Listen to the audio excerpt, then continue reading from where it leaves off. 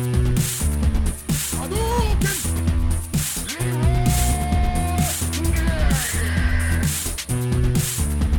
morning. Vault-Tec calling.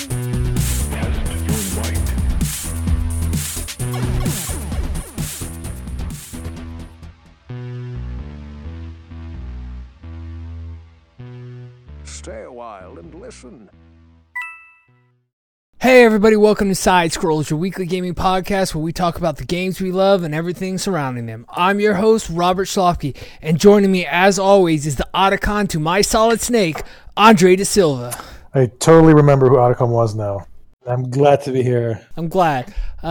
So how's everything been with you since the 2 days since we've recorded? It's been a long 2 days, I'm not going to lie, but I'm psyched to be here and record a show on schedule with our very special guest / co-host, which I will let you announce. But yeah, man, I'm psyched. Pretty good. Yeah, it's been a rough couple of weeks, or rough couple of days too, because my dog got skunked the other day from my dog walk at night. So it happened like right when everybody went to sleep, and it was like 10:30 at night, and I just walk out for like 10 minutes, and then the dog just chases something, winds up getting skunked. The skunk was like 5 feet away, so I wasn't quick enough to hold the leash, and it was a disaster at home. My wife was starting to kick me and the dog out at that point, but Nice. luckily, I was able to clean them up. I looked online. I didn't use tomato sauce, but I got this chemical concoction that worked really well, and it only took me about 40 minutes in 30-degree weather outside to get that stink off. Wow, that's 39 more minutes than I would have used in my dog. Yeah, but you know what? This is not a dog washing podcast. This is a gaming podcast where we like to talk about our games. And today we have a special guest or new co-host guest that we want to introduce to you. So we've known him for a long time, as long as we've known Heidi, as a matter of fact. So I want everybody to say hi to Christian. Hey, what's up, everybody? Hey, Christian. Hey. Whoever that was. So thank you for coming along, Christian. Did you want to introduce yourself or say anything in particular? I've known you guys for a while, and we've all done all kinds of video games and everything from tabletop to video games to Dance Dance Revolution. So it's awesome to be talking about this stuff with you guys. Yeah, I know I'm really happy both you and Heidi decided to join us and Yeah, this little adventure. we appreciate it for sure. No, thanks for having me. Hey man, it's our pleasure, but with you coming back, we also have another set of introductory questions for you. So I'm bringing back the game, Binary Blast. So I've got 11 questions for you to answer real quick. I know you listened to the first podcast, so you kind of know what it's about. But basically, I'm going to give you two choices in a rapid-fire format, and you just have to answer them as soon as you think of an answer. It's just two questions, two answers. You pick one. You do have to score at least an 80% to keep going. 80%. All I know is Salma Hayek is never the wrong answer. Yeah, that's true. So, all right. So we'll start off real quick with the first question. It's Chrono Trigger or Final Fantasy VI? Chrono Trigger. Oh, thank God. Okay, pizza or tacos? Pizza. Jackie Chan or Jet Li? Jackie Chan for sure. Yeah, come on. Rush Hour or Shanghai Nights? The Shanghai Nights. I thought you'd go with Rush I Hour. know. Surprise to me too. There's the one part in the scene. It gets me every time. Okay, let's see. Okay, shampoo and conditioner 2-in-1 or shampoo and conditioner separate? Oh, 2-in-1. I don't got time for that. Okay. Yeah. Or hair for that. Yeah. Triss Marigold or Yennefer? Neither. What are we talking about here? Personality, body, or what? Special powers? Oh, God. Triss Marigold. Yeah, thank God, yeah. Okay, cats or dogs? Dogs. Bacon or sausage? Come Bacon. on. Yeah, come on. Okay, Platinum or Capcom? Capcom. Okay, Dragon Ball or Naruto? Naruto. Oh, yeah. And Castlevania or Metroid? That's a tough one. I'm going to go Castlevania. Okay. All right, No, I kinda agree with that. I I compiled your score here. It is a solid 89.6. That was a close one. Yeah, but, the hair of my chinny chin chin. Yeah, but I hope you had fun doing that. But yeah, we kind of want to try and get these transitions in a little bit brisker pace. So we kind of want to just head right on into the news.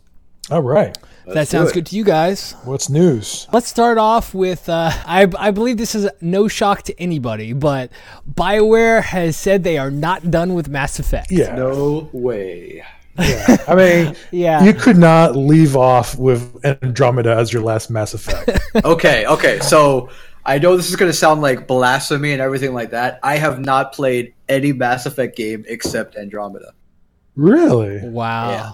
I'm surprised. Well, like, what was it that made you just either jump on board on Andromeda or not play the other? Well, I mean, okay, like honestly, for Mass Effect, it's just I didn't have an Xbox, and then when the whole thing came out for PlayStation, I'm like, okay, I'm gonna get it, I'm gonna buy it, and then I heard about this controversial ending, and the ending just really kind of cooled me off. So then I heard about Andromeda, which is completely separate. But takes place in the same universe. I'm okay, so I have no idea what's going on with Mass Effect 1, 2, or 3. So let me just jump in here, and that's how I started. Well, so how did you like that though? I mean, I like everyone talks about the gameplay. I not knowing anything about any other games, I was actually all for it. I enjoyed the game a lot. Yeah. So okay, so a question I had for you is, when did you play? Did you play it on release? Yes, I actually did. Yep.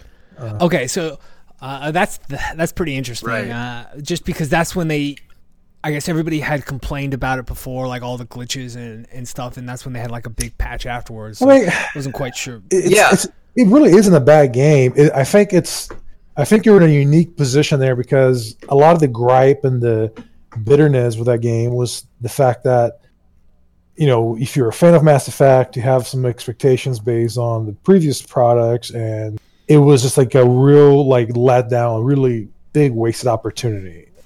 I feel like most fans felt that way. Yeah, and that's what I read about, and I was like, okay, that's fine. I mean, I understand that because I have that with certain games and certain, TV shows or whatever. But being able to do it standalone and play it on its own merits, just that, I was okay with it. And it actually, right, and it made me want to go and play Mass Effect, even though I know the ending is apparently going to make me a little upset. So, yeah, and so. Like I said, just to kind of bring it back to this, I think the big thing why it seems like they had to announce this is the fact that everybody with Anthem coming out and everybody's starting to get worried about, all their games going to be games for services. Yeah. And they just want to kind of reassure people that, despite the problems with Anthem, or not Anthem, but with Mass Effect Andromeda and how disappointing that was, that they are still looking forward to their two major franchises. Because they didn't say it was just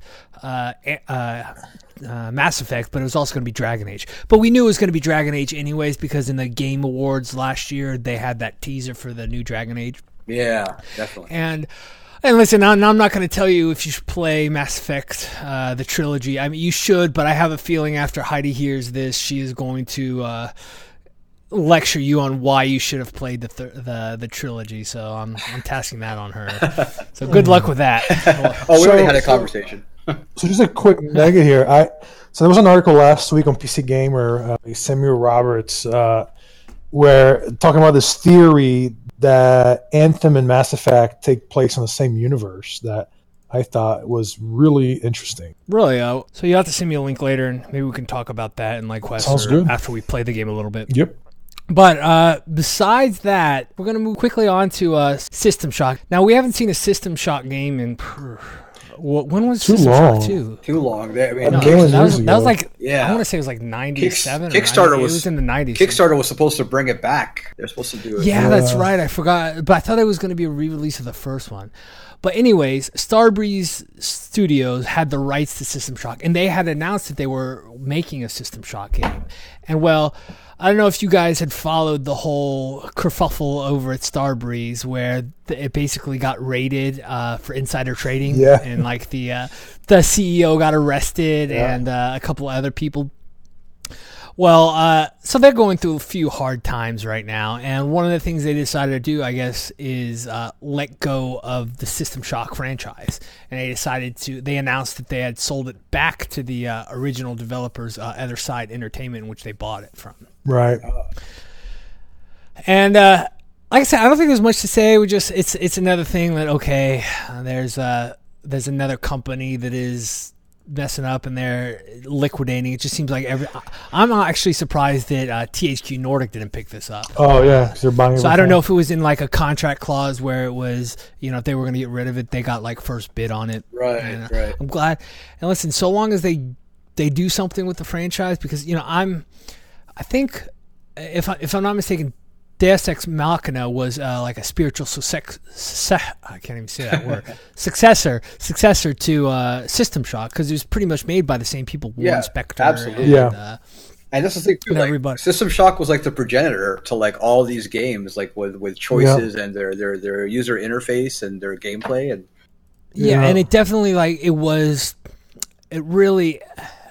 it almost defined a whole new genre of the first-person RPG, because that's basically what it was. Yeah, I mean, the Elder Scrolls games, Skyrims of Life and all that. I mean, that system that you have where you're a first-person perspective character and the world is like rich and you can interact with everything, like you go into a little tavern or room or whatever, and there's like an apple on the table, you can actually pick it up or move for whatever reason. Like things are more, like I guess lifelike. That was something that BioShock built. Not BioShock, excuse me, sorry, System Shock. And Deus Ex, the first one, was definitely heavily influenced by that as well. And it's still an amazing game to this day. It's a really great game, yeah. Yeah, and like I said, I hope we do get to see System Shock, because that was like, not only was it an RPG, but it had that very like space station horror. It just seemed like it mixed so many things at the time that you didn't think would work well, and it like kind of made like almost like a perfect game. And it's definitely a classic. Yeah, it's just good news,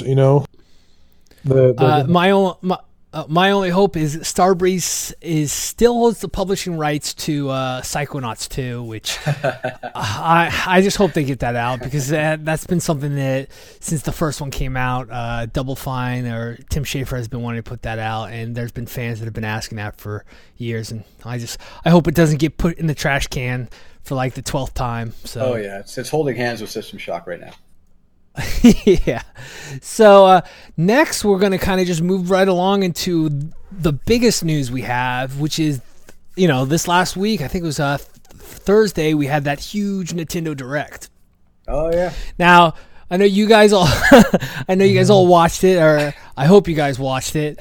And we're just going to kind of talk about some of the games that are going to be released. I skimmed through it. Yeah. That's pretty much your modus operandum, so that's fine. We just want to go quickly and talk about some of these games that are going to come out that either they caught our eye or because I think I'm the only one with the Switch right now, aren't I? You two don't have the Switch? No, I'm working on it, because I thought about buying it, but then I was like, it's just not for me. I thought it was $199 to be honest, and I was like, okay, maybe, but it's actually $299. Yeah, but man, like it is. I guess, but I have a feeling if you got it, like, I don't know, because I can't like peg you down for anything as far as what you're gonna like or not like.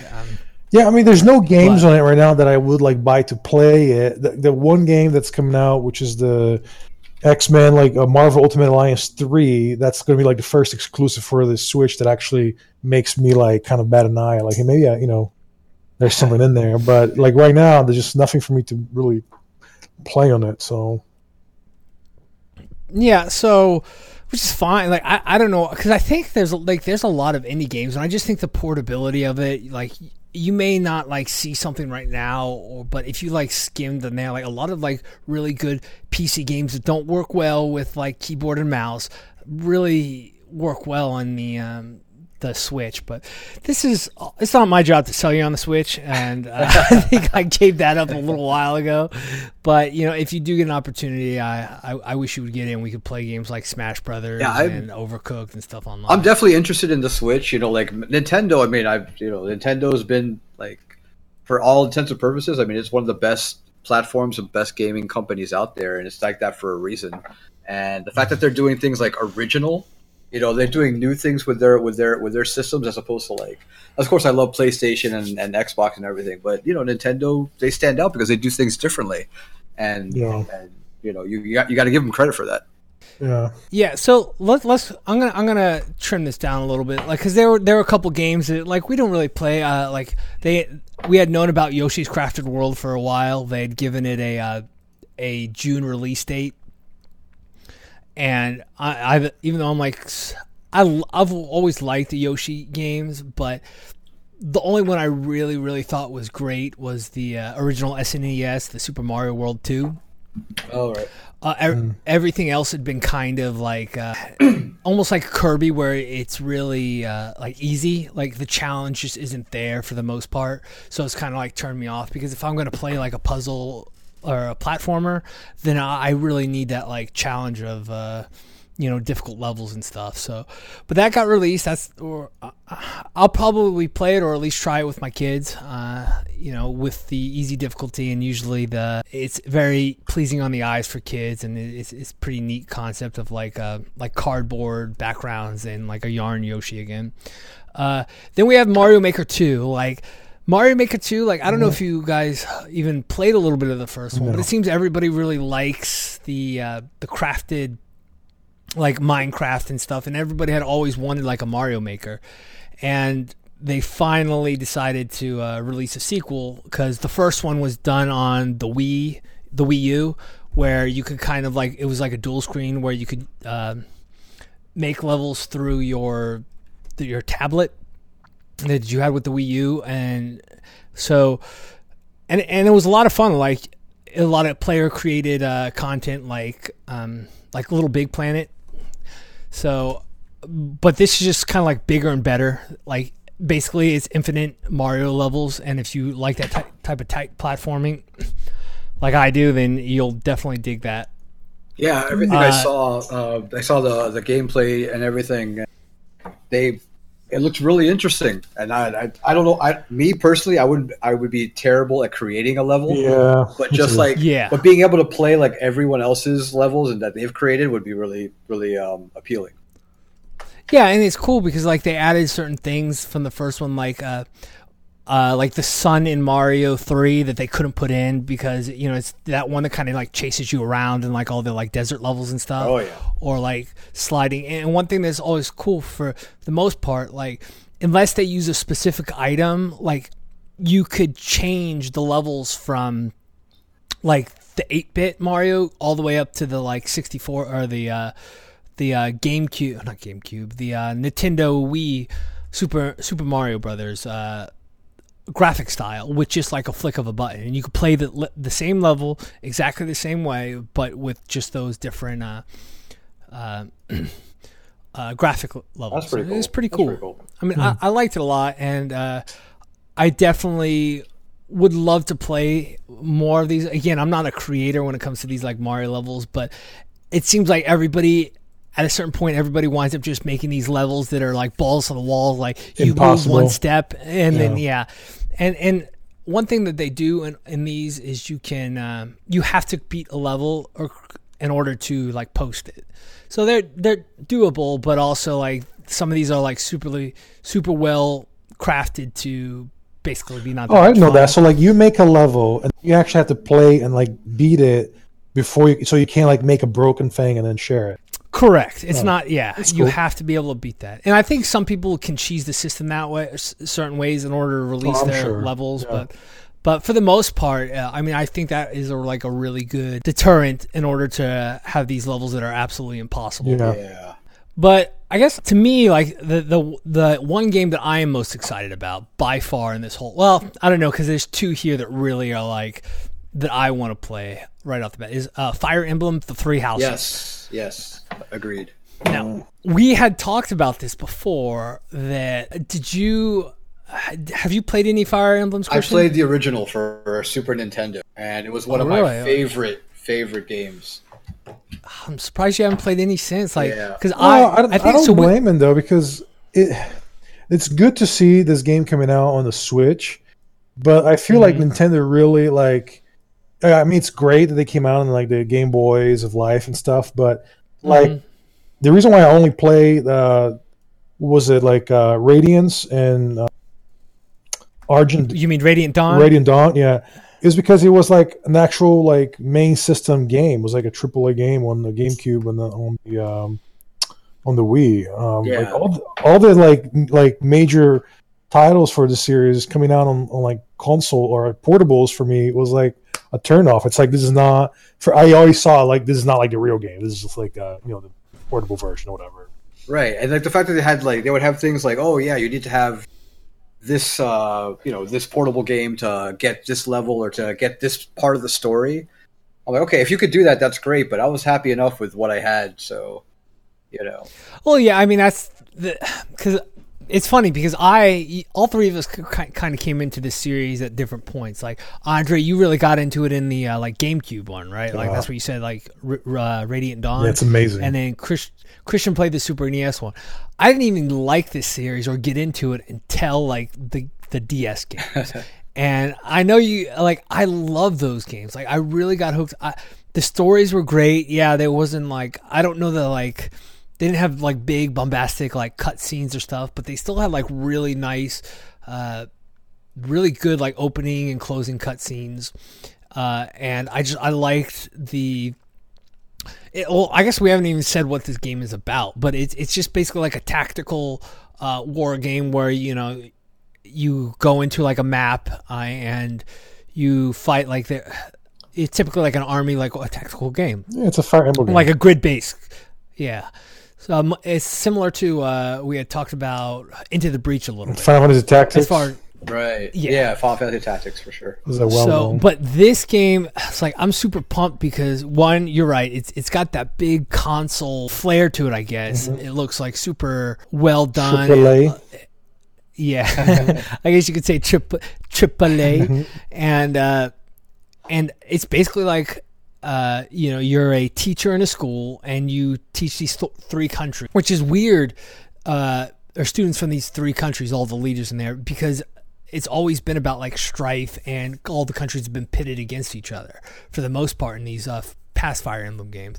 Yeah. So it's going to be interesting to see how they do the story when pretty much everybody is allied and there's no big fighting going on. Yeah. Right.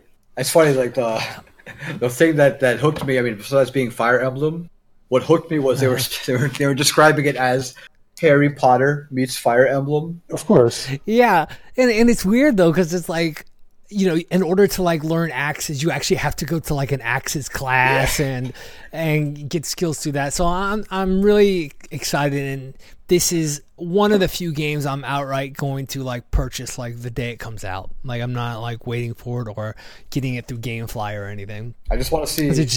Go ahead. Sorry. Oh, go ahead. No, go ahead. I just want to see what like the Fire Emblem equivalent of the Sorting Hat is. That's all I want. Yeah. So that's the biggest game there. But the other one that I really, really am excited about is Legend of Zelda: A Link's Awakening. You are so like disregarding like games. I feel like you just say Nintendo and like Andre's eyes start to glass over. Yeah, I guess that's pretty accurate. Like, and it's just, so my understanding though is that is the same exact game, but made it like with cutesy, like actual modernized 3D environment, right? Yeah, I mean, it is a remake, is what it is. But I don't see why it's bad. I mean, this game originally came out on the original meatloaf-sized Game Boy. Because I saw the video, and I just don't think like a game that came on the Game Boy in like 1990 or whatever, however when that was, like the gameplay has to have evolved. Like for me. It can't just be like repaint with like newer graphics. That old of gameplay is kind of like, for me a little outdated. Like I want a little more complexity to it, and I don't have like that burning like nostalgia for it, which I'm sure you do, or fans that played it they do. That's a huge motivator, and I'm sure Nintendo's banking hard on it. So for somebody that doesn't have that, for me it's kind of like, okay, looks cool. Yeah, and I guess I could understand that, somewhat, but like Link's Awakening is one of my is probably my second favorite or my favorite Legend of Zelda game. Like I loved it. I like the story. The story is really unique to the Legend of Zelda series, and I just realized that when thinking about this, is my two favorite Legend of Zelda games are Link's Awakening and Majora's Mask. And no love for Link to the Past. I mean, I love it, but it's not my favorite. Like compared to those two, like I just like these better, and I like the story more in these because it's both of them are similar in a way that they don't have anything to do with Zelda at all. Like she's not even in it. It's really about Link having to like just coming through like a internal struggle, grief or something that he's trying to get through. So.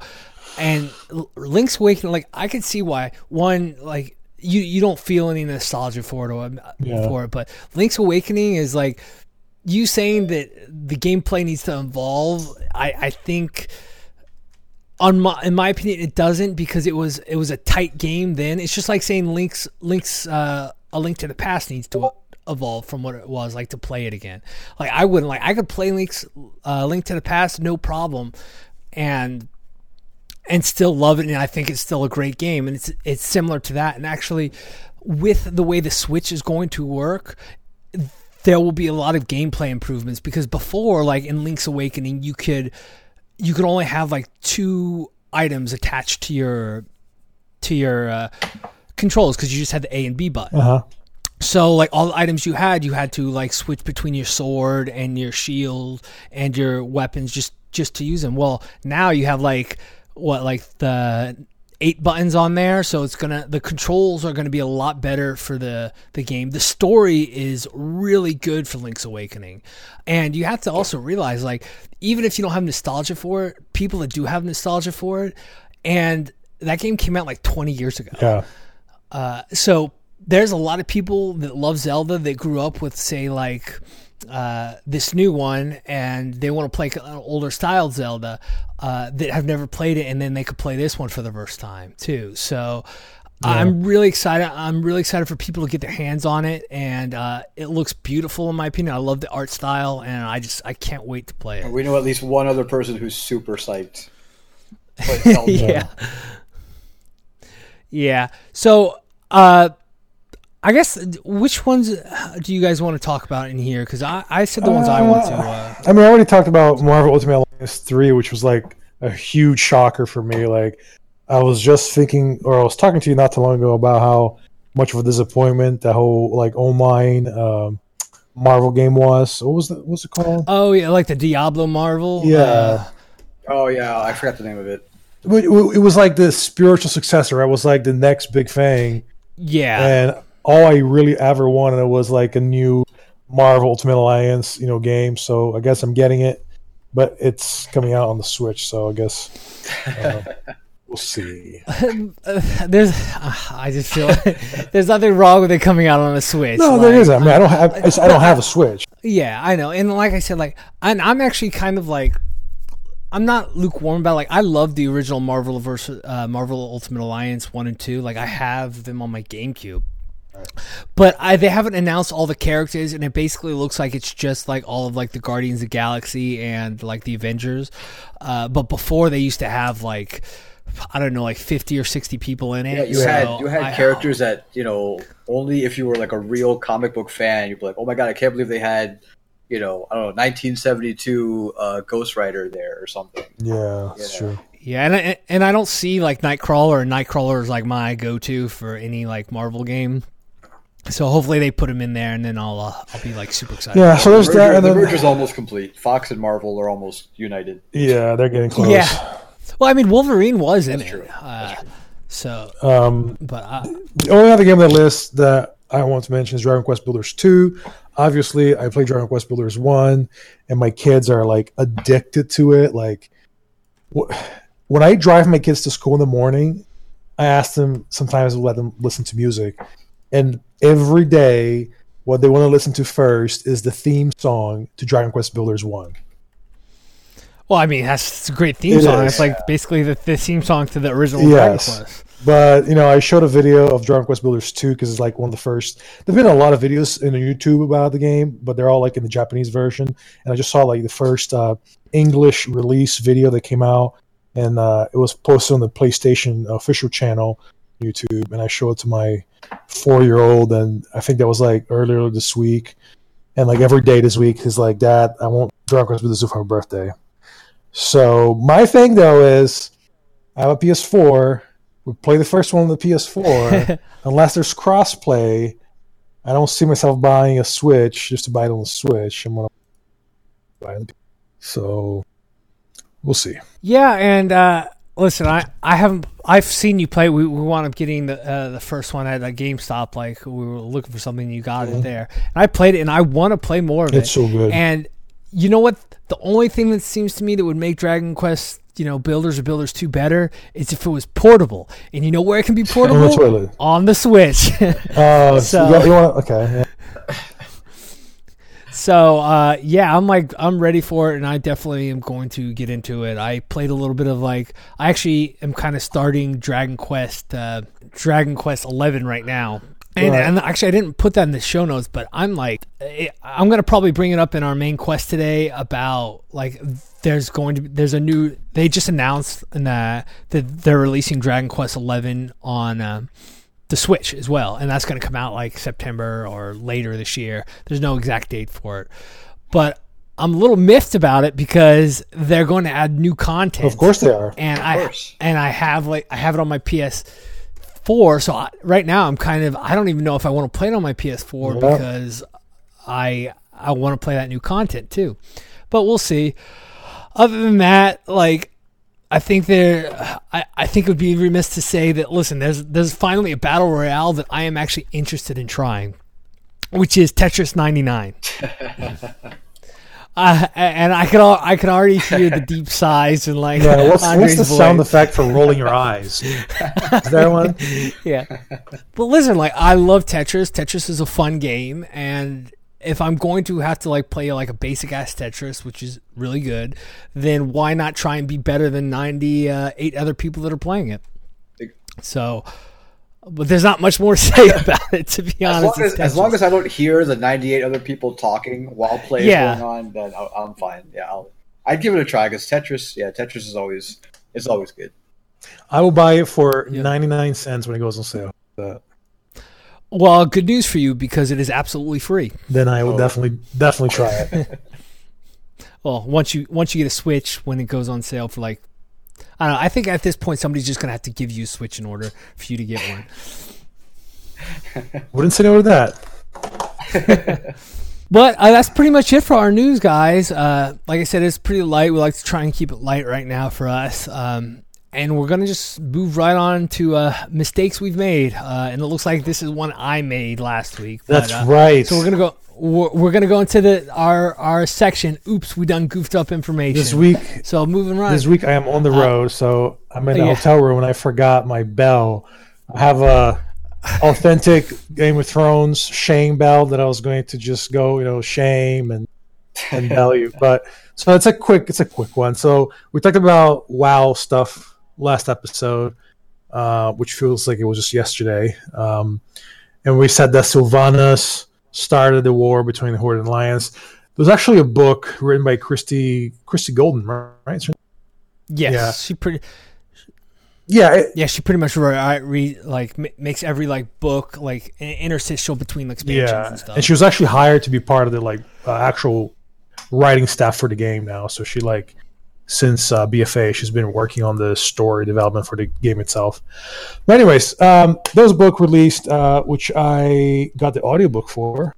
And basically what ended up happening in the game is, it's actually kind of interesting. So there's a human person who's, I'm not going to get into names, that lives in Stormwind. And she has family that she knows. They were in Lordaeron when Arthas turned everybody into undead. And she basically wants to reconnect with her family because she thinks they may still be there, but just undead, right? And it's like this big controversial thing because for the humans, the undead are like monsters and, screw them or whatever, but they're actually like sentient beings. They remember who they were. They were like the same people. They're just, they smell funny, and maybe they have, they're missing a few appendages, Says it in the book that they smell funny? Well, you know what I'm saying. They're zombies. They're undead, right? Okay. But they're the same people. So she like eventually convinces Anduin to basically have this meeting in Arathi where like the undead is family members and they're separated, like human, like living relatives. They get to meet, and it's this huge like risk that they're taking because the people that are part of this meeting from the undead side, they were also part of like this self-proclaimed government in another city that Sylvanas is not very happy about. But anyways, during the meeting, the human lady like convinces them to defect and like run towards the Alliance side and like basically leave like the Horde to join the Alliance, and it's seen like as an act of treason. And there's like Sylvana kills all the undead, and then basically that's what like sparks the fight. Like that's what kicks off the war. So, she didn't exactly start it. If you really read the book, it's Anduin's fault and this other lady's fault. And not a huge spoiler because it's kind of common knowledge now, but she becomes like, she dies. I'm not dying, I don't remember her name. But anyways, she comes back to life as like an undead, but of the light. She's like a new type of Forsaken, like a light Forsaken, which is a lot of speculation that that's going to be an allied race in the future for the Alliance to have actual undead, but they look pretty and stuff. All right, so I think now we need to get some smelling salt to get Christian out of his coma that we just put him in, just for that information, because I'm sure you can't go in a coma in that. That's okay. I'm gonna say Nintendo to Andre. See what happens. So. Okay, yeah. But so that's pretty much it as far as the misinformation that we put in. That Andre was super excited to tell me how I was wrong and why I was wrong. Yep, I sure was. But now we're just gonna kind of get right into it in the games we've been playing. I want to start off. Let's see. Christian, let's start off with you. With like, since you're the guest, we can start off with the first game I have down here. So, tell me about Far Cry 5. All right, so Far Cry 5 is it's the fifth game in the series. Obviously, it's a departure because the first the previous Far Cry games took place in the wild, and this one actually took place in the Bible Belt, like Bible Belt America. So. Yeah, Montana, right? Montana, exactly. So it's kind of cool because you got to see. I mean, you're interacting with with country folk, as it were, and things like that, and you were like going against like a cult, a doomsday cult, as it were. And I mean, I really enjoyed the game because if you liked all the other Far Cry games, you'll enjoy this one. Unfortunately for me, though, like it kind of goes the way of other Far Cry games where the ending is where things kind of fall off or go in a direction that doesn't like leave you with the best taste in your mouth. So really, like, I mean, I've heard some things about it, but like as far as like the gameplay, like, did you like the changes that? Because there's a couple things that they changed from this one, from the fourth one, right? Like you have like companions now, yeah. Or is it pretty much just like the same? I mean, truth be told, it was if I had to. If I had to like say like did it change that much? I mean, it's still essentially a Far Cry game. Like the a couple of bells and whistles to add your companions and the fact that you can customize your character for the first time. It added a little bit to it, but essentially you were playing the same kind of game. You played it more for the story, and the story was compelling. It's just at the end, it didn't take you to a place. It didn't leave me with a positive feeling at the end of the game. Well, I mean, are you going to play the new one, New Dawn, that just released? I might. Just maybe like when it goes on sale or something like that. Because like I'm kind of good with the way the game ended, and I don't really need to revisit like that particular story. I know it's a new character and everything like that. Yeah. So if anything, if it was the same character, I might actually be a little bit more into it because I'm like, okay, let me see where my character went after all this, after the end of Far Cry 5. But seeing how it's a whole new story, it actually kind of turns me away from it.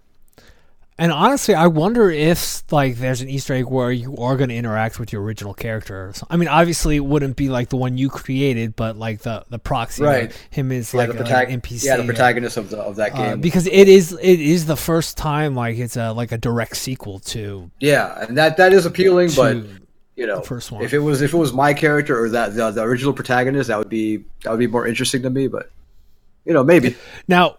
When you play Far Cry or any of these games, did you kind of like try and do like everything that you could? Like, were you doing all the outposts and just all the side stuff? Were you getting all the alligator skins so you can make the wallets bigger or whatnot? Or do you just kind of like mainline? Oh no, absolutely. When I play a game like that, especially like I open world games like that, where there's a lot of side quests. I know, like I was hearing you talk about it a couple of episodes ago about how it could be a little bit overwhelming and intimidating, and I get that for sure. But with me, whenever I get to that new section, whatever new side quest pops up, I'm like, all right, I know where you are. Let me just finish the one I'm on and just go methodically that way. It takes forever, but it's definitely gets the most out of the game, I think. And I can't like decry, like it's good, especially like listen, when I was a kid or when we were younger and I had like a whole summer to myself, like I would like love games where I could spend like a $60 game, but it would last me like 300 hours. I mean, at that point you want absolutely. But like for me right now, it's kind of like with the 2 kids and my wife and us having to do stuff all the time, like it's just those extra things kind of overwhelmed me a bit, but I'm really glad like you enjoyed it though. Yeah. And I to be honest, the story, like the premise seems really interesting because it's like a lot more close to what we're used to in America, as far as like Montana and like Colts and stuff that's kind of been in the news in the last like 40 years or so. But did you like the story a lot? I did. I know you said you liked like 90% of the story was I was out for, and I was happy with the way it was going, and then that final stretch is where just like literally the last 15 minutes of the game, I'm just like, oh, this is where we're gonna go with this. So that's cool. Well, I'm glad. Like I want to get it. I put it on my queue in GameFly to see if I get that soon, so I can check it out. Just because I'm definitely interested in like the more like RPG things that they added to the game. Like I know there's leveling now, and the fact that you have your companions that you could put skill points into and stuff. I want to try. Yeah, it's worth a play for sure. But yeah, so Andre, tell me. I know you said you had a couple of quick games, real quick. Yeah. So you want to. Well, all right. So I started playing. I know time, but I've always wanted to play it, and I caught it, and I couldn't say no to it. So I got Crypt of the Necrodancer, which I think is awesome. I know it's a roguelike, but for me, it's like the perfect game that you don't have to commit to. Like you just jump on. You may be playing something else. Because I'm not sure about you guys, but like for me, for example, when I'm really committed to a game, let's say like The Witcher 3, whatever, or WoW, whatever, like I will purposely avoid other games that I know are going to get me hooked because I'm enjoying this game and I'm fine in this game when I beat it or whatever. So games like this, I'm playing Crypt of the Necrodancer and Axiom Verge, are great for that because you jump in, you have a play session, you have some fun, and then you're done. Like there's not a whole lot of like, there's not an epic story, or I don't have like a whole side quest or whatever. Like you don't really tied to it. It's just like a really fun time waster that you kind of progress through. So sorry, go ahead. No, I was saying Crypt of the Necrodancer is a rhythm-based like dungeon crawler roguelike game, where your character basically you have like a chess type board scenario, right? Like where your character has to jump basically, up, down, left, and right. No, there's no like diagonal movement, but you have to do that and your actions all in the beat of a song, like in the rhythm of a song. That's cool. Yeah, and like I had no idea like that it was like that. So when I started playing, it was kind of a curve. There's a little bit of a learning curve. On the bottom, they give you like a visual reference. You have like a pumping heart, which the story is her heart was like stolen by like the necrodancer, and she has to like recover it, whatever. the main character is being a heroine or whatever. And there's these bars that come from left and the right of the screen, and they merge on the. But like basically, whenever they get to the heart, that's when the beat happens, and they give you a little bit of leeway. It can be like close or like right inside of it, but it just gives you like a visual representation of what the beat is, and it's a lot of fun. Like for an indie game, I was surprised by how good it is and how polished it is. Don't really want to talk a whole lot about it. You were gonna have a question, Robert, or something you want to say about it? I played it too. I've had it for like a while. I think I wound up getting it on a Humble Bundle sale, and I like everything about this game. Actually, I think it is like a cool concept. I love. I like because the reason why you have to stay in beat of everything is everything in the dungeon stays on that beat of like the song. So everything is moving off of like a half beat or like all the monsters kind of have their own movements and their own patterns, but they all move at the same time. And the like classical, or not the classical, but the original soundtrack for it is like very like heavy techno. It's like a rave in a way. And like a lot of the panels on the floor, they all light up to match like red and blue and stuff like that. So it's really wild visually. And I think it was like a funny little story, but I tried playing more of it. I have no rhythm myself, and the game is, you have to have. I don't know why I didn't see that when you told me you couldn't play it. Yeah, and the fact that it is a roguelike, I don't like the fact that when I do wind up messing up, I have to start all the way back from the beginning. They have a few things like you can unlock characters and they all play differently. And actually, I think that one of like the very first character you unlock is a bard, where it doesn't like you don't have to move to the beat. Yeah, but still, like I mean, if I could just honestly listen to the soundtrack, and what's cool about it is they've had a lot of collaboration with other people, and so you could use the original soundtrack for it, or they have like soundtracks for other like indie games or other like I think they might have a Shovel Knight one, and you can play the dungeon with those movements to those songs. So it's a really neat concept, and I wish I was better at the game, because it's one of those things like Mario Tennis, where when I play it, I downright am bad at the game. Like I don't know what it is. It's just something about it. I can't get it, and. That's basically me in any rhythm game, but no, man, I've seen you play DDR. You don't sell yourself short on the rhythm. Well, I think I burned any footage I have of that, but no, that's cool. Like I hope to maybe someday I can get back into it, and I definitely want you to tell me like when you do beat it how many hours you wind up spending on it. Yeah, absolutely, and I'm sure it will be, but. I've definitely been having fun. I think I played about 3 hours so far. 2 of which were yesterday or the day before yesterday. So, but the only other thing I'm playing besides WoW, of course, is Axiom Verge, which is kind of the same vein for me. It's the free offering with the whole Epic game store promotion they have going on, where they're giving out free games every couple of weeks. And I was like, I started playing it with a controller, of course. On the PC, and I wasn't expecting much. It's got this really like subdued, like SNES type graphics, and it has like a real heavy Metroid vibe, of course. But it's really amazing, like what, like proper music and like kind of simple, but like I guess dark enough like assets can make to set up a setting, because it's a really dark, creepy setting in actually some of the places I've been to in the game, where I actually had to stop and be like, wow, this is a 16-bit looking game. You had to take a break. Yeah, I mean, have you seen this at all, Christian? Yeah, I've seen. Yeah, because this is like a straight up like Metroid. Yeah, I was like, it went from like it gave me like a Metroid / like original Contra feel.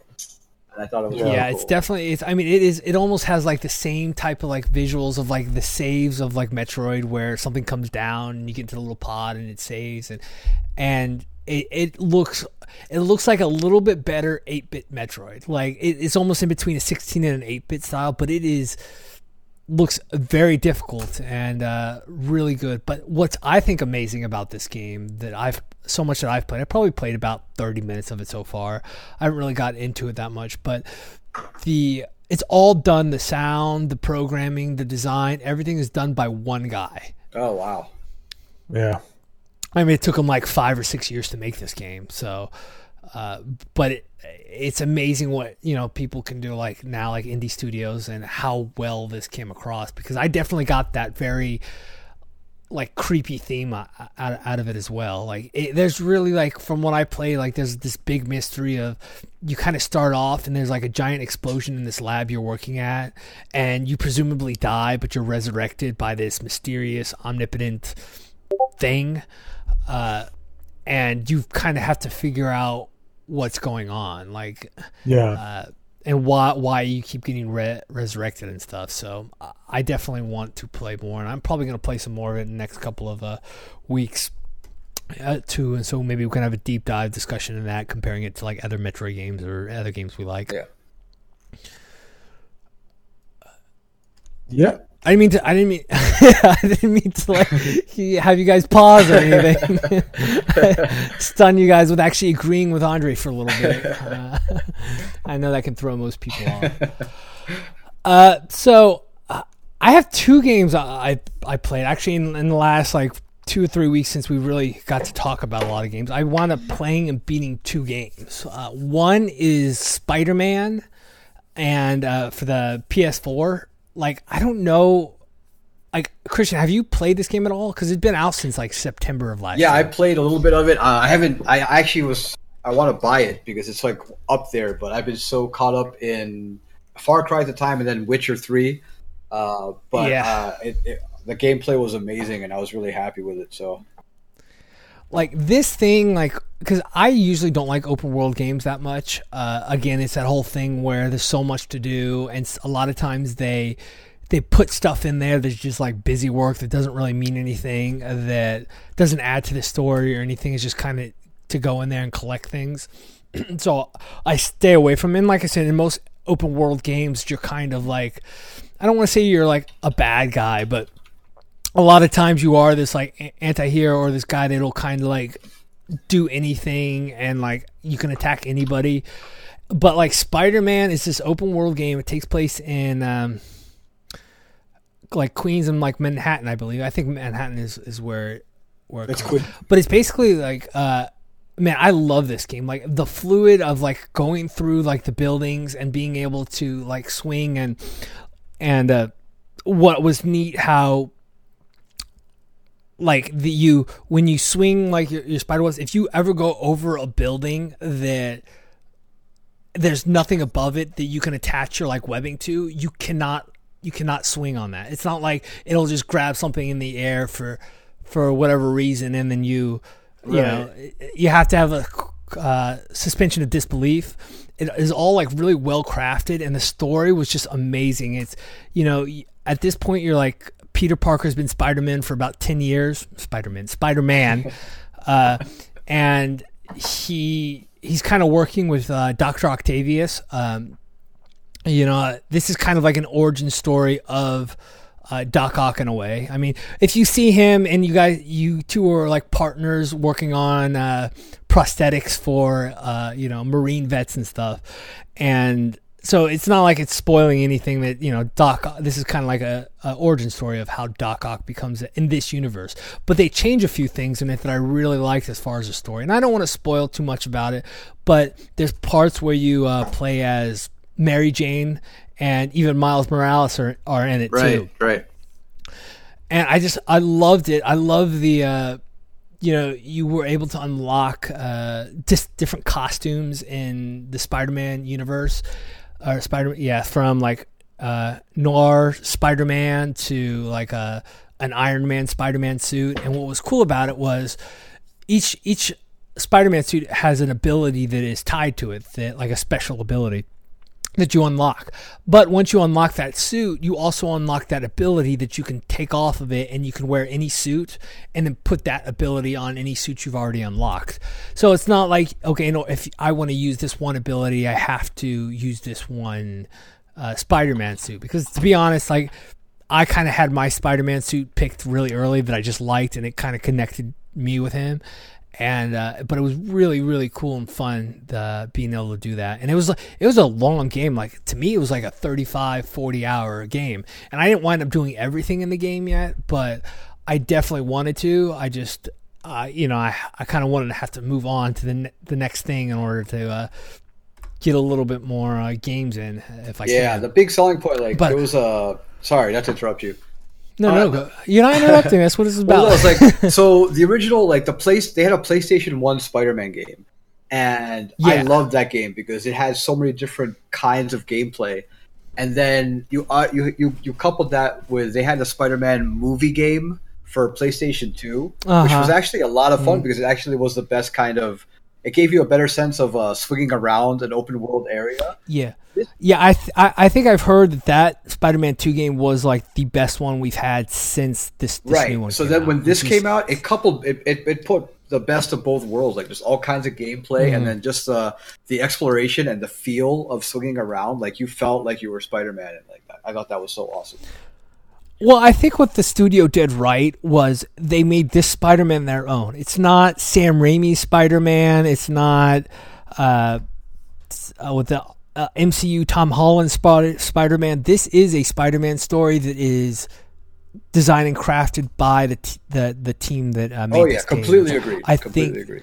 I think it really adds to it that it's not beholden to some other franchise or other creator, and it really is, because we've all played those or seen those really cheesy cash cow licensed games that come out that are about like the movie that suck, just downright they're not good games. I mean, they're poorly made and they're just bad, but it's really nice to see that there's a superhero game that is a good game, and it makes you feel like a superhero, and the one like Spider-Man feels like you would want Spider-Man to feel. Right.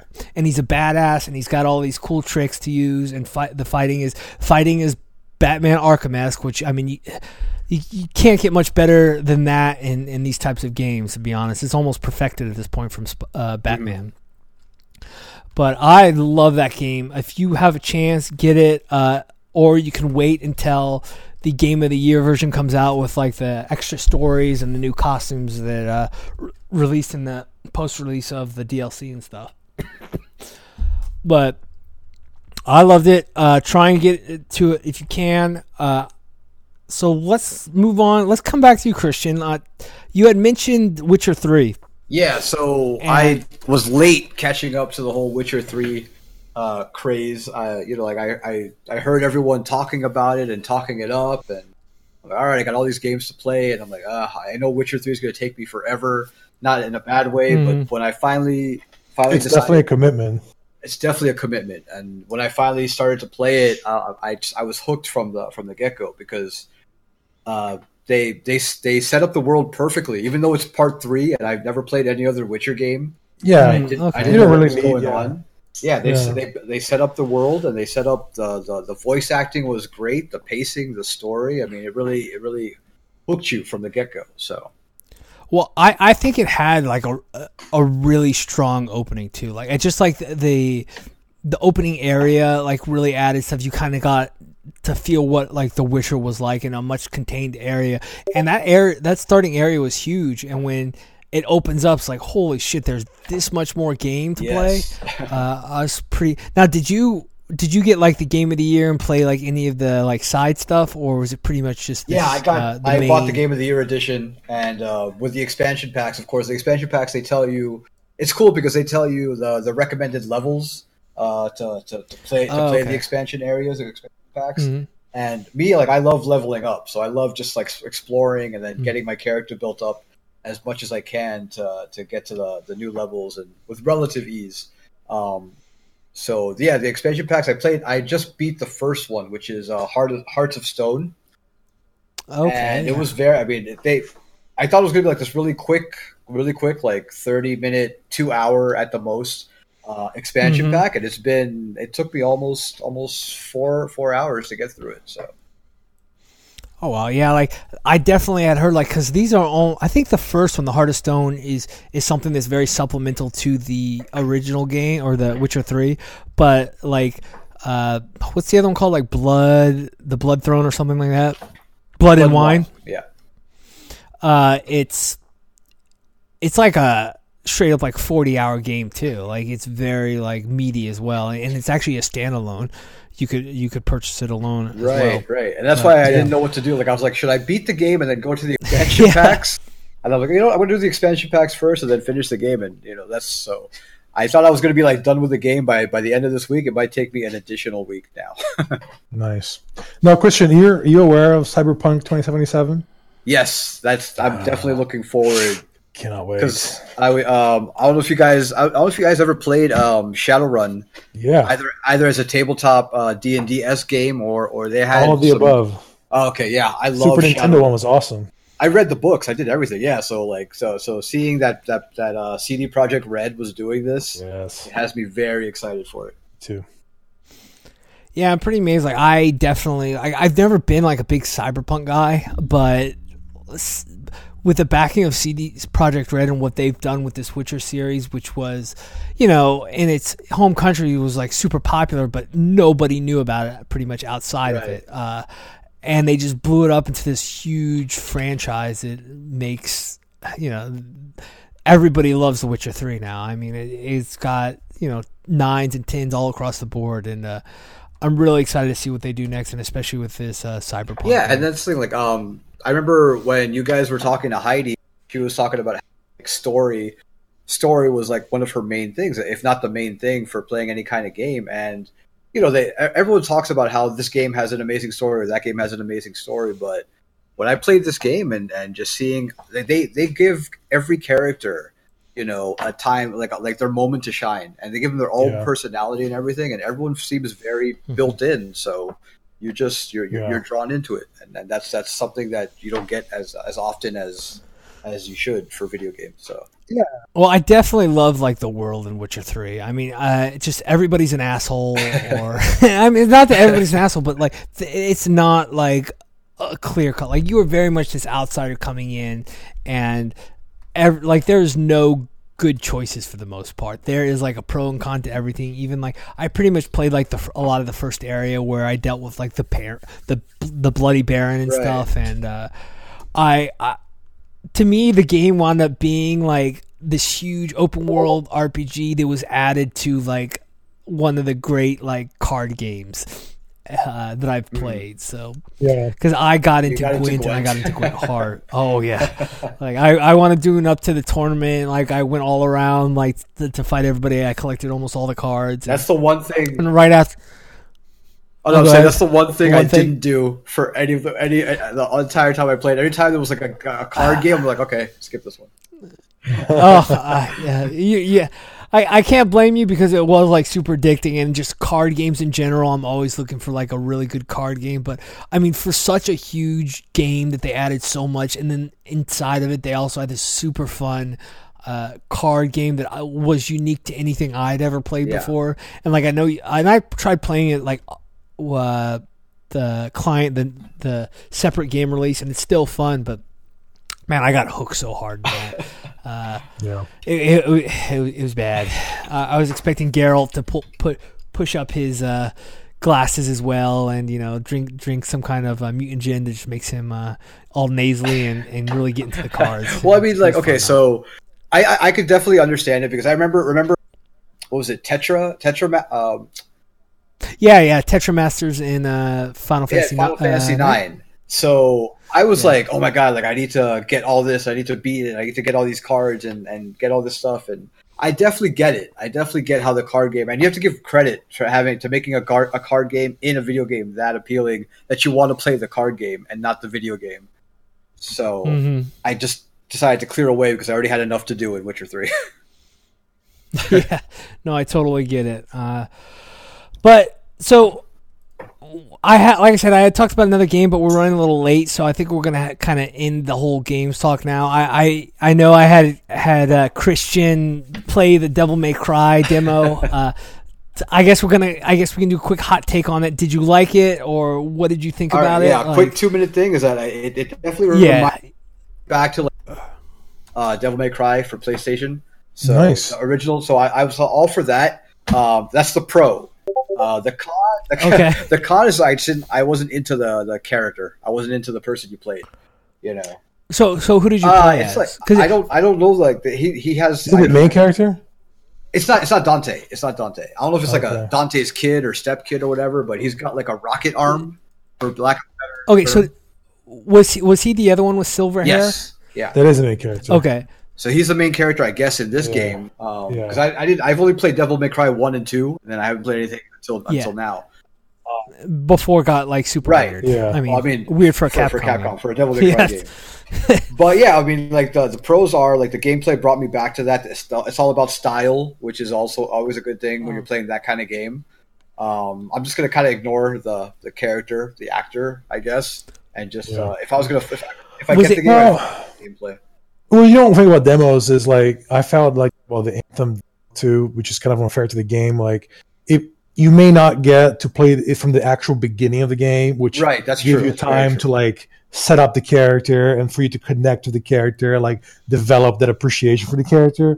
I felt like that about the Anthem demo, where I'm just kind of throwing there. I'm level 10 and I'm talking to these characters in the city, and they're like meaningless to me. I'm like, this is kind of sucks not playing from the beginning.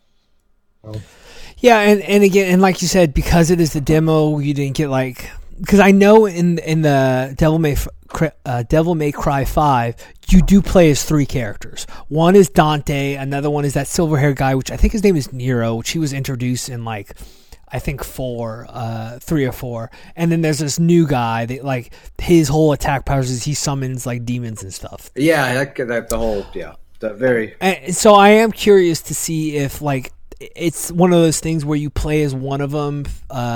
Through like segments, like say this chapter you play as this guy and then it switches to the other like guy, or if you kind of like have all 3 of them and you can swap in between them depending on which play style you like. And I hope you can do that, because I definitely was like a Dante fan for the most part, because I pretty much played the first one. I loved the first one. I was really bad at it. I don't think I got anything above like a C class or something. Oh, I got the S, man. It's all about the S. I cannot do that. I don't have the. I think those games are almost like rhythm games in a way. Like they're fighting games too. Like it's just you have all these button combos to really be able to rack up those high scores, and I've just never been able to do it. But they're also like really fun to play. I mean, because you pretty much every ability you do looks cool in the way that bravado the main characters usually have when they're killing all these demons is really right. Cool. Devil May Cry has always been about style, and this carries through with that. It definitely was a fun game. So I would recommend checking out the demo and seeing how I feel. Were you surprised by it? Were you like, pretty much okay? This is Devil May Cry. That's what I'm looking for. Yeah, I was. Yeah, it wasn't just like, oh my god, game that I'm playing right now. It was. This isn't. Yeah, it was definitely a Devil May Cry game, and that was in the best sense of the word. So, yeah, I would recommend. Well, sounds good, man. Thank you for playing it, and who knows, I might get it too. I think it comes out March 8th, and basically, if you like the prior Devil May Cries, if you like that crazy action like this, Devil May Cry and Bayonetta, then you'll definitely dig this. I would agree with that. So. That's great. So let's finally get into our main topic of discussion this week. I know we're a little bit tight on time. All right, everyone, check your equipment, restock those potions, and load up on magic scrolls, because it's time for the main quest. So Anthem just released this huge patch for their game that's been out in like the EA Access Premiere on PC right now, or Origin Access Premiere. So the game got released by all intents and purposes, so these people can play it, and the game is almost broken pretty badly when it first got released. So that brought me into wanting to discuss, like, releasing games. Is it worth it, or do you prefer to buy a game when it first comes out, or waiting, and the pros and cons of that, and how the industry is, where you think the industry is headed, or if it even matters what we think in general. So let's talk a little bit about that. Yeah, unfortunately, what you just described, I think people are getting so jaded to it. Like, yes, there's some outrage. Like, the original reaction is like, how could they? I pay full price for this game and it's not ready.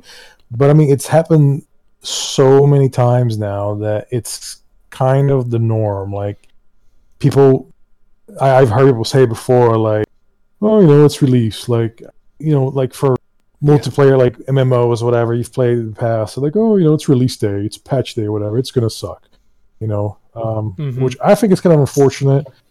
Really, like what it boils down to as consumers, right? Like as us talking here is whether or not it's worth it to buy on that first day, or is it better just to save your money and buy it eventually, when it's on sale, or like you said earlier, like when there's a Game of the Year edition, or when it comes out to a different console that you may have that has like additional content and stuff. Yeah, like so when you guys were talking about Game of the Year editions, definitely for sure.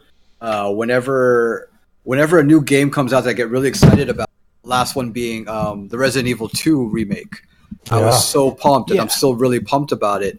And then I already started reading about like, oh, there might be some additional levels or costumes or something like that, coming down the line. So I'm like, okay, you know what? Like, I could wait. I want to play it. I want to play it so badly, but knowing that I have other games I could play right now, it definitely helps me wait until those Game of the Year editions. Like Witcher 3 is the best example. Like, we'll play all of Witcher 3 and not being like, oh my god, there's more that I have to buy now. So, Yeah, and definitely, because especially like in the case of, I guess we had talked about it in an earlier episode of like DLC and if it adds to the game, and that is part of this whole like buy on release thing, like because, or if you keep it, because nowadays, like remember when we used to get games like in the Super NES era or NES, or I want to say as late as like PS2, I think PS3 is when it really started getting those updates on like day one patches and stuff,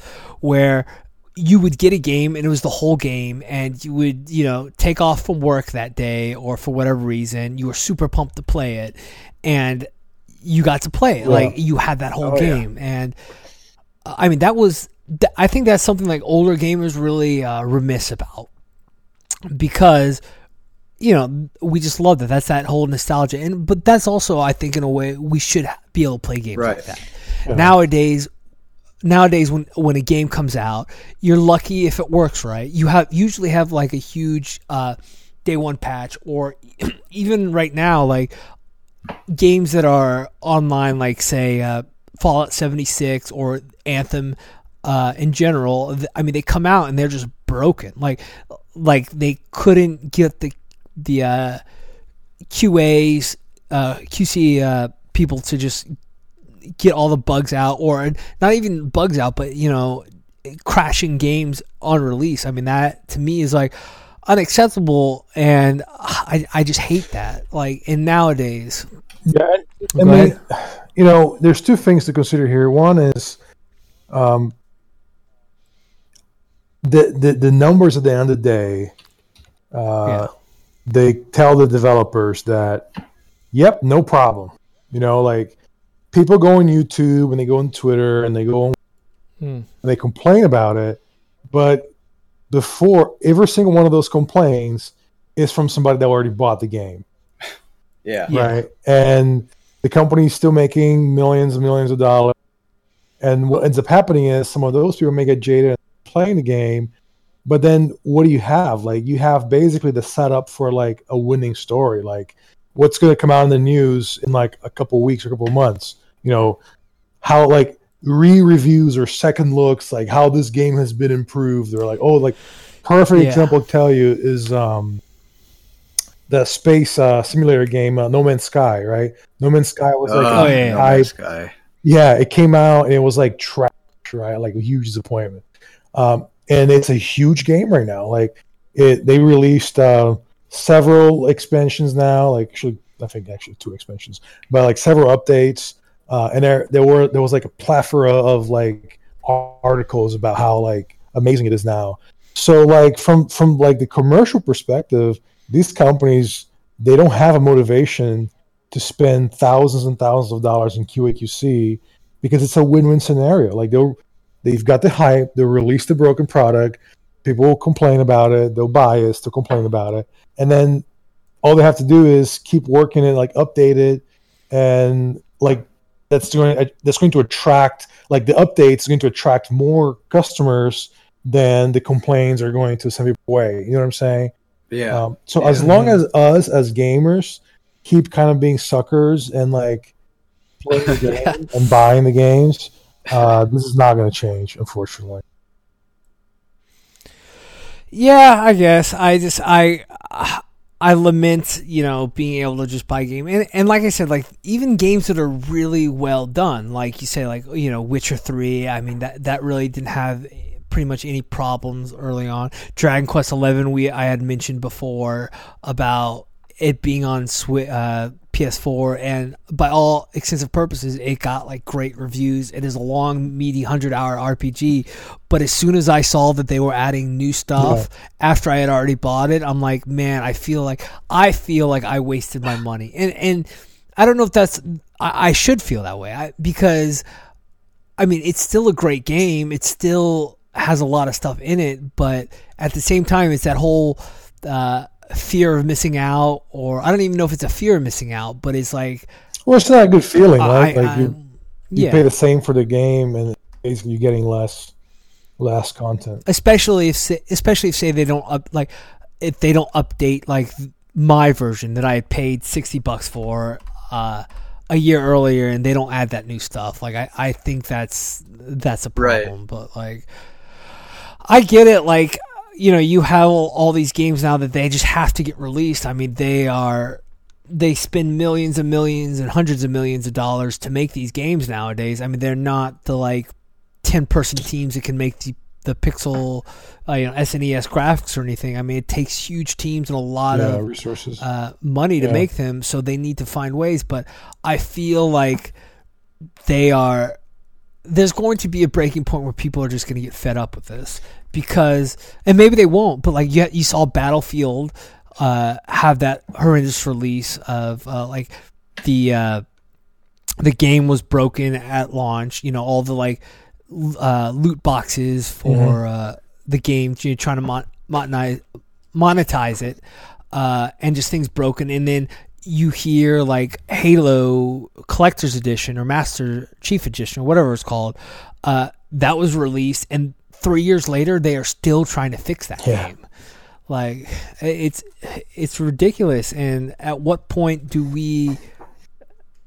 is it acceptable or not acceptable to do that? Or even if do we have a choice? Because what's the alternative? Do we just not get games anymore because companies lose too much money trying to develop them that they just don't bother anymore? Yeah, I mean, go ahead. No.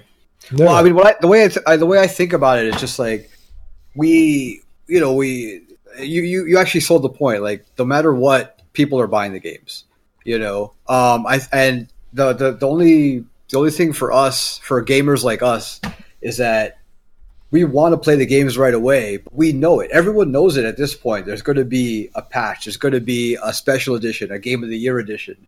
It's just more like, do we make that personal choice of, waiting the extra 3 months, 6 months, maybe even a year to get the complete game? Or do we, bite our lip and be like, all right, I guess I got to pay for a season pass, or I got to pay for the new expansion, or whatever the case may be. But you're right though. Developers, they're just like, you know what? People are buying it.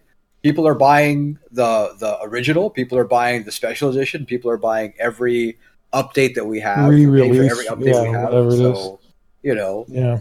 There's no reason to change their model, their business model. Yeah, and if you think about it, like for what the gaming industry has, because. I'm sorry, you broke out for just a second. Oh, sorry. Can you hear me now? I didn't catch that. Yeah. Okay. Anyway, so I was saying the movie industry would kill for what the gaming industry has, which is, think about it, you're making a movie, right? It has like similar constraints than the game. It needs to be done. It needs to be done on budget and on schedule. And when the movie comes out, if it's shit, what happens? It gets shit reviews, and then nobody goes to watch it, right? Right. So like the best they can do is eventually release earlier on DVD or come out with like deals, sell it to Netflix, whatever. But video game makers, they get to say, okay, well, I guess it was shit, but we have like a second and a third and a fourth chance to like patch this thing. Like, can you imagine if movies could do that? Like movies can go, we're gonna patch this movie. Yeah. In a way, and sometimes they do that with a like director's cut, but it isn't exactly like apples to oranges because of the fact of like the time commitment to make like you can make a movie in anywhere between a couple of days to 6 months, where for the most part games are going to be like multi-year things, so you can't really, I don't think you can like super compare those two things in that way. But I do get what you're talking about as far as, once a movie is out, it has to be right, or short of like a director's cut or anything, it's going to bomb. Like it's very hard for a game or a movie to become a sleeper hit. Yeah. But nowadays, I think it's a lot easier for games in that way to do that. But they also, I feel like, in order for them to survive and for companies to make money, they have to be able to fix problems and improve their game or add things. Just because really, it's whole started with a couple things. One, they needed to make more money because games were getting more expensive, but it was also to try and have people retain their games, so places like GameStop are not secondhand selling them, where they wind up not getting any profit from that again. So I don't know. Yeah. A couple of things I was going to say is, one, for the list of games that you have out, one advantage that I feel like we have today is that there are so many games coming in so many different systems that, like, there may be a game, and I'll give you another example, Pillars of Eternity, Deadfire, right? I played the first one, and I absolutely loved it. It was like the first game since Baldur's Gate 2 that I like chewed up. I played from the beginning to end. I did like all the side quests, everything. I loved it. And when the second one came out, I was like, okay, I want to play it, but I'm in no hurry to play it because I have like 19 other games that I play. Yeah. So my backlog is so large. So for me, like, games that I must have, at least very between, and like, and, like, also my back burner is maturing, meaning the games that I'm waiting to play, they're having more content release. They're getting updates. So like they're getting better and better and better. So I don't remember the last time I bought a game on release. Actually, I can probably safely say it was probably Skyrim when it came out for the PC. And again, like, of all the games I think coming out, we already talked about Cyberpunk 2077. It's probably a game that I don't care how bad it is or how buggy it is. Like, I will buy it on day one, or day zero if I can, like midnight release. But aside from those, like, far and few between games that I really mean a lot to you and you're just, like, super stoked for, like, I don't see the point in buying games on release day anymore. I really don't. Yeah, and I agree with you on a lot of that. Like, I don't see the point. Again, like, we all have our fandoms in games that it's like you said, it's pretty much even before you heard about a game and you're like, I'm gonna buy that day one. Short of like a catastrophic reviews or previews or anything, you're like, okay, even if it's like you see it's getting 7s, it's like, I don't care. I know I've got to play this game. Just like that's kind of how like I was with like Mass Effect Andromeda. I had heard things about it. They weren't well received, but I was like, I have to buy it. There's no choice in it. Or like Anthem. Like, Anthem is not really my type of game, but it's BioWare. They're coming back from Andromeda. I want to see what they're doing. So even though it's not my type of game so much, I still want to get it, and I want to get it as soon as released. I'm not going to probably buy it like day one, but within the next couple of weeks I want to do that. And it's not just because I want to play it, but I want to play it with you guys. And we had kind of already talked about trying to find some kind of game to play, shared, like either it's that, or at some time you guys come over, or when you guys come up to visit, you and Heidi, we could play like Smash Brothers or something. Because I do feel like as we've gotten older, we've missed that. Yeah, definitely. But I think that's a little off topic. So, and I think it's okay to, like, I like buying games new if on certain conditions, because most of the time now they do tell you what their release schedule is going to be as far as like post release and what they want to do to increase the longevity of a game, and a lot of companies are doing that. Like when I heard that Resident Evil 2 was going to release those side stories, those extra pens, I was like, oh crap, well I might as well just wait till I get that thing. But then I found out, and this is why I think it's okay to buy like a game like that. First off, you have to be well informed, like on the games that you're going to play before you make a purchase. And I'm saying nobody should really blindly buy a game without knowing what's going to happen around it. I mean, I've done it before and I've been burnt before. But like with Resident Evil, those 3 side stories are not tied to the main game. They are side stories. So if something is tied to the game, and this is what I absolutely hate, when a game is released and they add content to it, but that content is attached into the middle of the game as opposed to like either a side thing or at the end of the game after you've rolled credits. Because that means they're basically having something in, unless I have a save at that point that I have like in the middle of the game, which I rarely do. I mean, once I play a game, I play it, like I'm done. It's very rare I'll go through it again. Now they have all this extra content in the middle of the game that I'm not going to see, because why would I play a game again? Yeah. But if it's something like they want to add like an epilogue or like a side story, then I am like totally for that in a game, and I would feel like it's justifiable to buy a game. Or like Anthem and Division 2. Like I'm really excited about Division 2. Mm-hmm. I know, Christian, you had played a lot of the first one. Oh yeah, I beat the first one. Or at least the story. Oh, you did? Didn't know that. Okay. Yep. Yeah, like Division 2 comes out like I think March 8th as well. Like I've really been trying to decide between that and Anthem. I'm definitely Anthem just like that's okay. Yeah. I'm considering that on release. Yeah, you know what? Like I know we were talking about that. Not to get off, but I know we were talking about playing. But if we all had Division, I would. I would totally play Division over Anthem. So yeah. I think. Well, in that case, like I don't know. We'll have to talk to Heidi. She's going to get Anthem anyways. But. Yeah, so we're not going to be able to stop her pulling that trigger. But I mean, I'm going to get Anthem too because I want to play the story and I want to see how it all ties in. But I am fortunate enough to play on PC. I can play it on PC, and I can just buy like a $15 pass on for a month subscription of like PC Origin, and I can get all EA Access games for free to play, just all of them, brand new releases and everything else. So I can play that game without having a big time investment or like a financial investment while we play like Division, because Division was like a great story and it's interesting. But even that game, when that came out, like if you played it in the beginning, once you played the story, it just kind of like ends.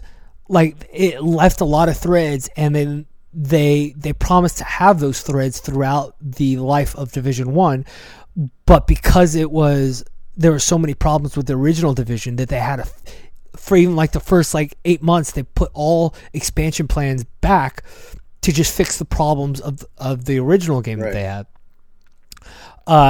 And again, so in a way you can say you get burned by the original one, and now the second one is going to be like, the second one looks fucking amazing. Like it takes place in Washington DC. Your main base is going to be Washington DC, and there is going to have that like end game loop that me and Andre had talked about in like these live service games in last week's podcast with WoW, that the end game is going to really be robust. There's going to be like a raid. And there's going to be like a whole level, like classes unlock at that high level in Division.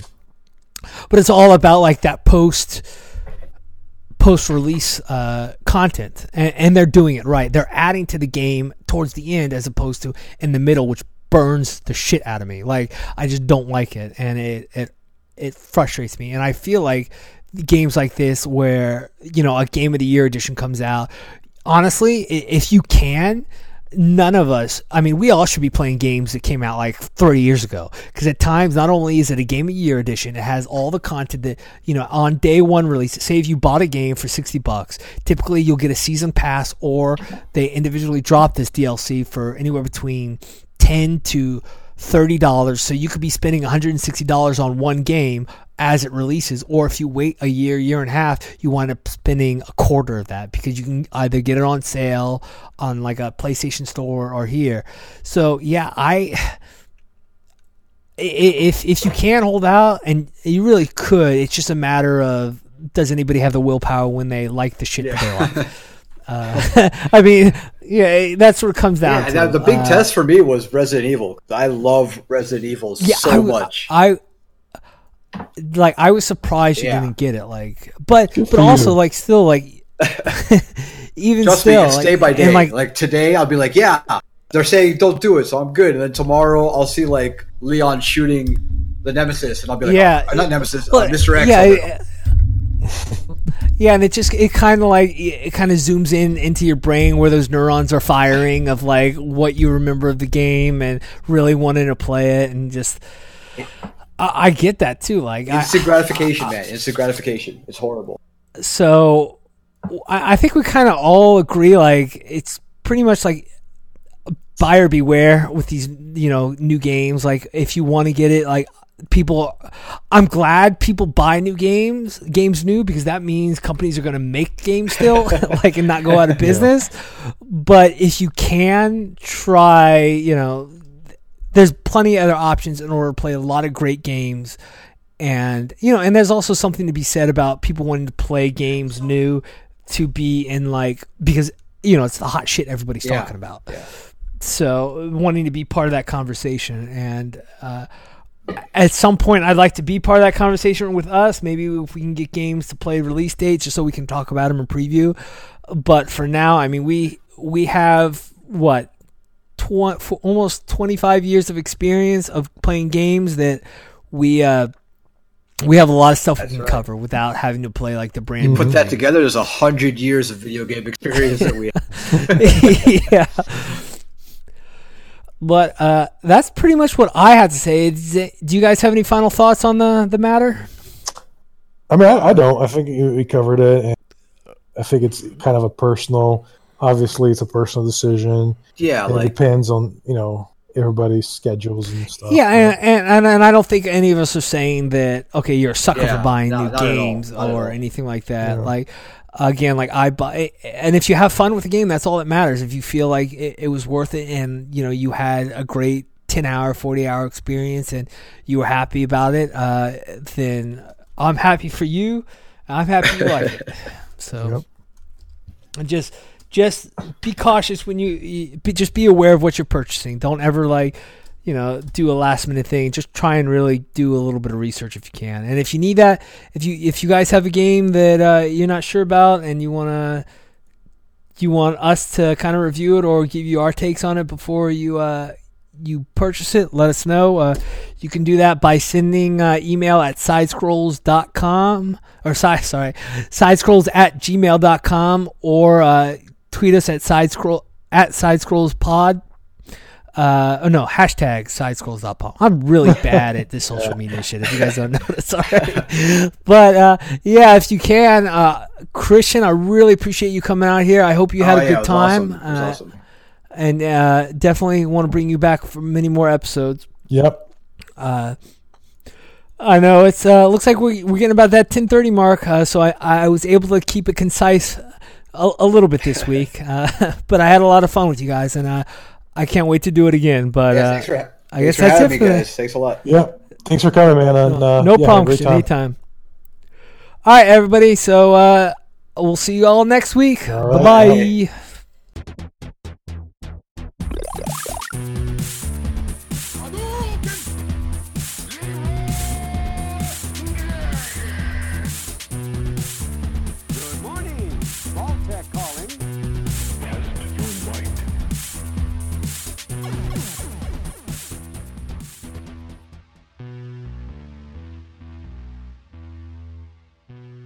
stay a while and listen. When are we gonna? Yeah. Oh yeah. When are we gonna do another cold opening? Yeah, we should in the future. You could always do it. I mean, I always like you could always do like a blooper thing at the end. Not blooper, but like a what do you call? Yeah, outtakes.